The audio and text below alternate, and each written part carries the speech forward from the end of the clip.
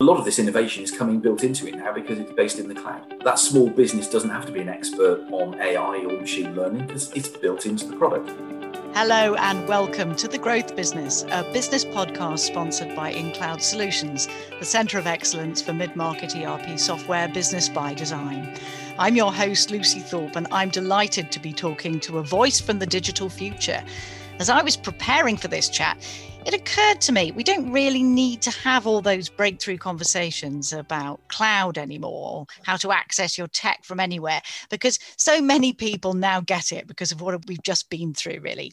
So it's all fast forward from here to an exciting future full of artificial intelligence and robots. So who is that man of the future? Who's going to help us to get there? It's Chris Gabriel, Chief Technology Guru at Sapphire Systems. Welcome, Chris. Hi, Lucy. How are you? Nice to be here. Lovely to have you. Do you agree then with that sort of thesis at the beginning that we've fast forwarded through all those discussions about cloud and we've sort of reached the future, maybe even a little bit earlier than we might have done otherwise? Yeah, I think we have. I think what's quite interesting is we take the leaps forward and then we try and dismantle it all and figure out how we got here. Everybody wants to kind of break apart cloud and into the subcomponent parts. In reality, the world has leapt ahead massively. I think more than anybody really realises across industry, society, government. And I think we're all trying to figure out how that happened without us noticing. I look at the 2010 to 2020 as the first digital decade. That was pretty exciting.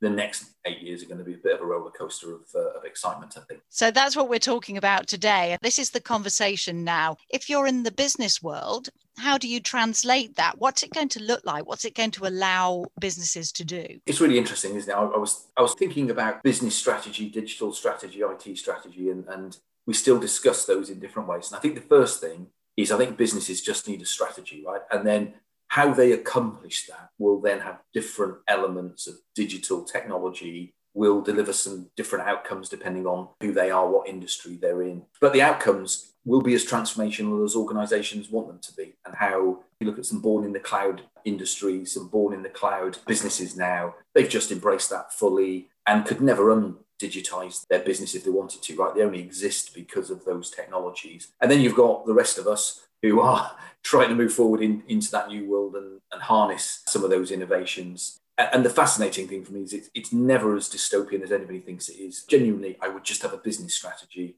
and then I would figure out, if I'm a manufacturer, what part digitization plays in there. If I'm a professional services organization, what part does digitization play in that business? And then how do I deliver the business strategy with the inputs of humans and systems and processes and technology now? Digital technology is the way we talk about IT because it's fancy, but effectively how that's moved on as well. But the outcomes we see every day are becoming transformational, both in terms of business, but government as well. And actually, that's the bit that always excites me. I'm sure I'll waffle about that in a short while, but it's what can it do for my mum who's living in a care home with dementia? That's what I care about. And if you think about it in that way and work backwards, really is transformational, I think. But if you take my mum, what's going to change my mum's life? It's a social worker and healthcare worker being more efficient. And if that then says, how do I give them a digital assistant to help them do all the paperwork that they currently do, and that makes them spend more time with my mum, guess what? Automation all the way. So I think it's thinking in a way, system design thinking, but doing it a little bit in reverse. 61% of companies expect AI to transform their industry in the next 3 years. This is going to take a lot of commitment and a lot of vision. You're a vision guy. This is where you come in, isn't it? Just to respond to that, if 61% of companies think AI will revolutionize their business, I guarantee there's another survey that says 62% don't know what AI is, right? So the first thing is there's not much AI out there. There's lots of machine learning and intelligence. You never see AI in movies that's good and positive. You will see it as a negative. But it can be really, really simple use of intelligence. It could be processing invoices without human beings sitting there all day looking at them, right? And then making more and more decisions about what to do with that invoice. One of our businesses helps our CIOs operate IT using something called AI Ops, which is the smart way of running big infrastructures, clouds and networks and servers and storage and applications these days. So our ITOM part of our group really, really helps CIOs keep their digital engine running really, really smoothly and well-oiled and available using AI. It's quite subtle AI today, I like to think of a world for the next 10 years more augmented intelligence than replacing with AI, helping people do their jobs. And I go back to my mum. I just want the person who's looking after her to be as efficient and as effective in helping my mum as possible. If I can use AI to do that, fantastic. So I think we always end up with a blend of something. Let me give you a great example. I was looking at car statistics, and there was a great line, I think, from the 1950s and 60s when automation was coming into car factories. And I think the head of Ford at the time said to the head of the unions, look at all of these robots. We're going to replace all of your workers, all of your union members with robots. And the head of the union said, good luck. Will the robots need to buy your cars, right? In other words, we need human beings to buy things. If you then take the last 10 years, the motor industry has become incredibly automated, but there are still something like 25% more people today employed in car manufacture, motor manufacture than there were 15 years ago. And the reason is we're going from petrol cars to electric cars. If you think about the automation in the Teslas in this new world and the supply chains, far higher paid jobs doing the code. There's more code in a car than there is in a jumbo jet these days. So the evolution of technology, creating these new models, I think is also a great opportunity for businesses to change the way they operate, but also invest in new skills, invest in more capabilities, and effectively try and harness intelligence, whether it's AI ops or whether it's processing invoices, all the way up to the really big, cool stuff that we're going to see come over the next 10 to 15 years. And our job as human beings is to do it. So it is a good thing, not a bad thing, right? I mean, it's interesting that you mentioned the car industry, because there is a bit of sort of deja vu. We can all sort of envisage those pictures of robotic arms coming down and sort of lifting apart onto the machinery line. Is it we're having robots part 2 now? Deja vu all over again, right? These things will come in waves. And then the bit that I think is really interesting and exciting, most of the companies, I'm working with a £20 million business at the moment on their digital strategy, right? And they are looking at all of the things that we've been talking about, machine learning, AI, automation in their business. But they're looking at it because their business is going really well. And they're trying to accelerate their growth and capture market share. What they recognize is they don't have all the talent in their business to do it today. And that, to me, creates a fantastic opportunity. Like we, go back to the car industry, is it may not be people on the production line anymore. It's probably someone in a lab somewhere writing code for the autonomous vehicle. Higher paid job, more skills, more opportunity for the next generation to come through. At Sapphire, we run a program in schools in London in some of the disadvantaged areas. And the more exciting I've been in a long time is we're going to run automation, how to build a robot, how to build an RPA robot for both primary kids and secondary school children. And we're doing it to say, what do you think automation could help you with? Would it make your playground nicer, or would it help your grandparents, or would it help you learn better at school? In other words, that next generation of job opportunities will be hopefully in some of these really exciting areas. And I think there's 3 things that really have defined the last 10 years. One is democratization of technology. We've all got it in our hands, in our homes, and all those kind of good things. Secondly, personalization through the use of data and learning and machine learning and that. And that's going to create some really interesting personalized stuff over the next 10 years. Things like personalized medicines are coming out, maybe, and all of that's going to be delivered by automation, because the potential of doing this stuff is amazing, but there aren't enough humans to do it all. So we need automation to augment what we do. So it's always deja vu all over again. The question is, can we harness it? Can we make something positive of it? And can we use it and create a great economy, but also an interesting society at the same time? You've touched on loads of the points that I wanted to raise, Sorry. actually. And I know that I'm trying to think of a way to pull them all together, because it's, maybe just to recap what you've said, it's about sort of harnessing the next generation, not fearing the robots, thinking of it as positive, and really communicating this as a big old exciting opportunity, which you're going to be doing, aren't you, with some sort of masterclass events? What's interesting, we just ran a survey of some of our customers, and Sapphire customers range from startup, exciting businesses who need their first ERP system, for example, all the way through to major global brands that everybody would recognize. 90% of them, and the small ones to the large ones, are thinking, doing, or considering automation in their businesses.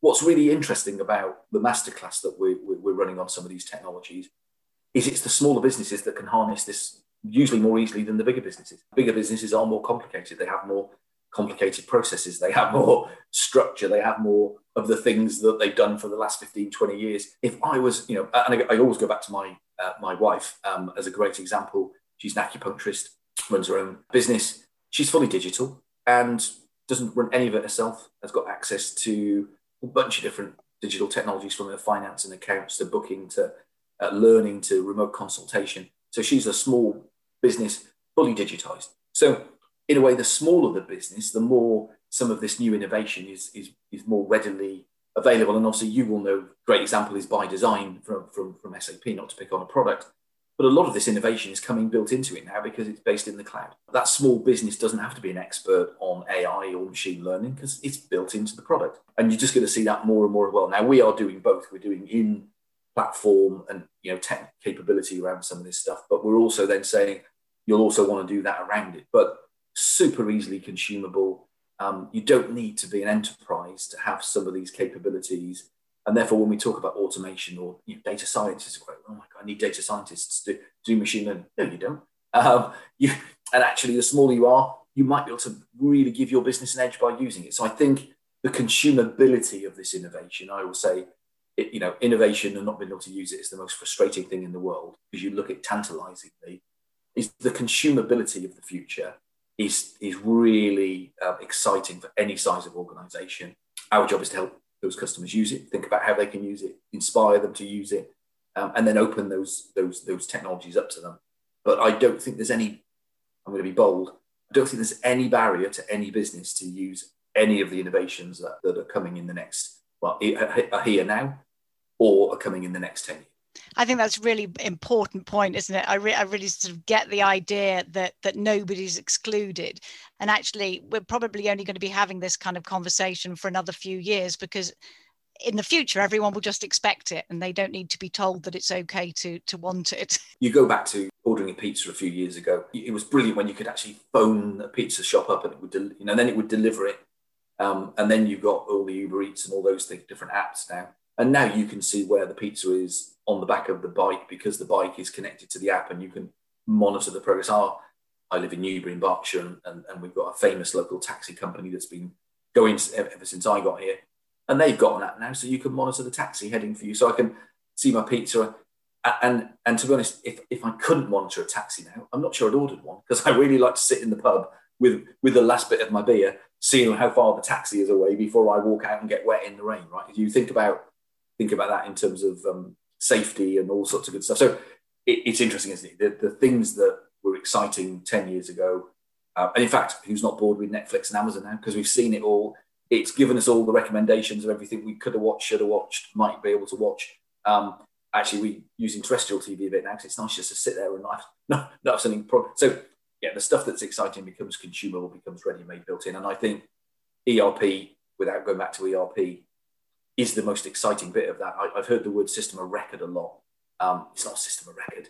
It's a system of automation. It's a system of integration. It's a system of insights. It's a system of AI now. So if we think about it in that new way, we can embrace some really exciting innovation right now, and certainly as we go forward, much more easily in the future. Absolutely. We used to think it was creepy that Netflix knew what we wanted to watch, and now we're cross if they don't. So we really... I'm really angry at some of the stuff it tells me I should be watching, because I'm thinking, why does it know what I'm... And it's interesting how Google Home always seems to know what you're thinking before you've said it, which is a bit scary sometimes. But yeah, it's... And again, I'm going to keep going back to my mum. She went into a care home 5 or 6 weeks ago now, because she genuinely couldn't live with the dementia on her own. Something that would have allowed her to either stay home more safely, but something that can predict what my mum needs in terms of care before the care home knows it. Who on earth could think that's a bad thing? Now, the safety guardians, there's always going to be issues of data protection and safety or anything that goes without saying. But go back to, if Amazon knows what I want before I watch it, or Netflix, why not knowing what my mum's best care pathway would be? Because AI has done some of that. So I think that's the bit that companies have got to get right, by the way. I think in our world, in the ERP, in the financial world, actually it's really easy to predict some of those things that should be done, because it's very regulated.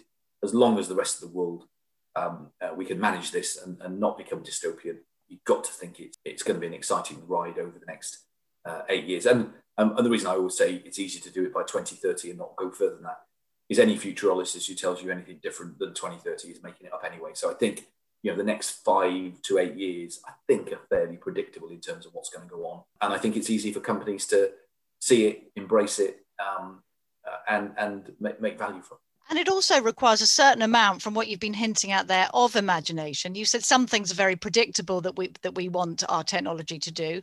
Some will require sitting down and having some big thoughts and some imaginative thoughts. And I'm very admiring of the way that you use imagination and storytelling and a lot of kind of artsy based skills, if I might say so, which I'm a big fan of art skills, and I like to bring them together with the technical skills. As I think, I'm a bit of a frustrated writer, author, TV, film star, actor, thinker. I always say to businesses when I meet them, think headlines, right? So go forward to 2025, 2030 and write the headline of what you'd like, of your business, or write the headline of your digital ambition and what that would look like. And if somebody said, what have you achieved? What would be the headline? And then work backwards and then think about how technology, digital can help you deliver on that. I think is a really exciting way of doing things, right? So I always see a headline first. I'm terrible. I always think of the advertising slogan first, even if I see a product that's already got one, I can't help but do it. But if you think about it in that way, as long as you then get really, really capable people in to deliver it and not me, right? So I put my hand up now, is I'm a great one for a vision, but then you need a great team around you and the great specialists, for example, that we have within our business, and make it practical. And some of these big ideas, great idea, can't do it just now. It's 12, 18, 36 months away. Make sure it's predictable, have a couple of horizons for delivering innovation in your business. It's not all, we talk about it, it's immediate and it's available. Of course it is, right? But you've still got to deliver it, and you've got to institutionalize it and productionize it and make sure it's repeatable.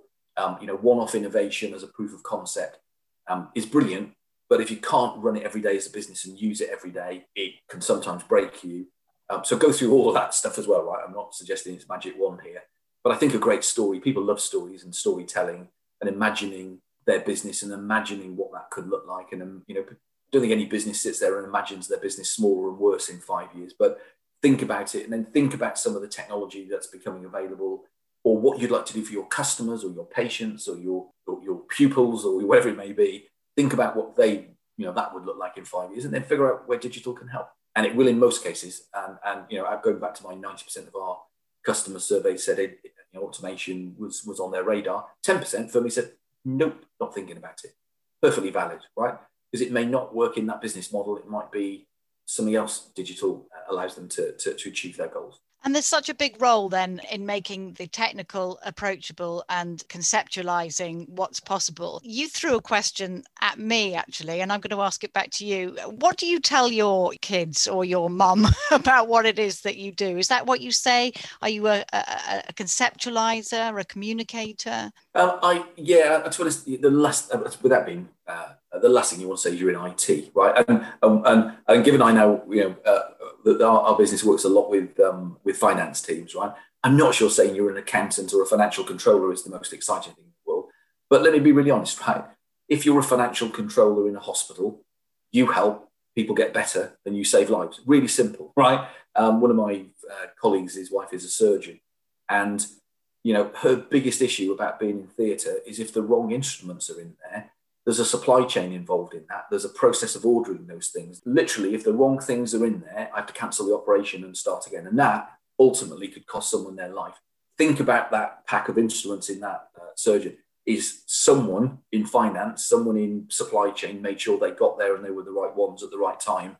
And that involved an ERP system. So if you provide an ERP system to a hospital, you are actually saving lives. I go back to the NASA janitor in the 1960s when one of the journalists was looking at the space, the mission to the moon, Apollo mission, and they were stopped in the corridor and they had a NASA jumpsuit on. It was a cleaning suit, and the journalist said, "What do you do?" And they said, "I put men on the moon," right? And the reason is without clean toilets at NASA, you're not going to, the system breaks. So I lived in Moscow for a while, and I do try and convince my girls that I was a secret agent, but they know me too well to believe that could be possibly true. Those are the outcomes. And I think, and again, I'm really strong in our business. Stop thinking of ERP as a system of record. It's not. It's a system of business. It's a system of action. It's a system of optimization. It's a system of profit. It's a system of digital transformation. we do a lot in fashion and apparel, for example. I was looking at an example the other day from a US customer where they're using that ERP system to help them deliver a more regular transformation of their product lines. So their customers get more fashion more quickly on the shelves. Well, guess what? That's really exciting. And there's nothing wrong with being an accountant, and there's definitely nothing wrong with working in IT. But if you think about what you do in IT and what that means, it's always about what it means to the business and what it means to the outcome of the business. And I think if you think in that way, you'll also be more creative as well. And I think hopefully be more excited than you already are about whatever job that you do. I would be very happy to see more communicators of your caliber, definitely, to conceptualize and to just share the excitement. Well, I'll tell you what, Lucy, I always say this. If we can't get excited about what we do, why on earth should a customer get excited about what we do? And likewise, if I can't get emotional about the fact that an IT system in North Wales is helping my mum live a better life, I think I've lost that connection between what we do for a living and what that difference makes. And you can draw a direct line between the two, and a direct line when it breaks. And I think that's I think anybody who works in our industry, what an incredibly exciting last period we've had.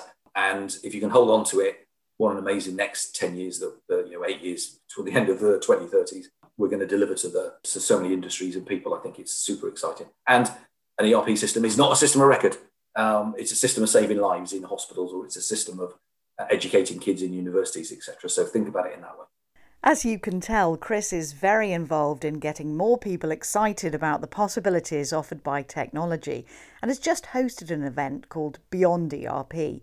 I wondered what we could expect from future events under this banner. We're going to talk about automation. We're going to talk about data and machine learning. We're going to talk about creating rapid applications in businesses so they can remove friction from processes. We're going to talk about things like integration, which everybody's going, oh, integration, is that really beyond? Oh my Lord, again, going back to my £20 million business, they've got 38 different suppliers. They've got customers expecting to integrate into their ERP system now. We can help them do that and create a simple integration model that allows them to connect to any customer at any time. That changes their business. So we're going to go beyond. We've got about 6 or 8 topics that we want to go beyond in, but all of them have got to relate back to I'm a CFO, I'm a COO. Can I do it? If I can't do it, it's a great idea, but I can't implement it. And therefore, if you can't innovate to implement, it's a great story, and it's great over gin and tonic in a bar talking about the art of the possible. What we want to make this is the art of the pragmatic. And I think if we get that balance right, people get excited because they can do it, and it makes a big impact on their business. Great news. Thanks, Chris. Do join Chris for his next Beyond ERP event hosted by Sapphire Systems. That's it for this episode of The Growth Business. See you next time.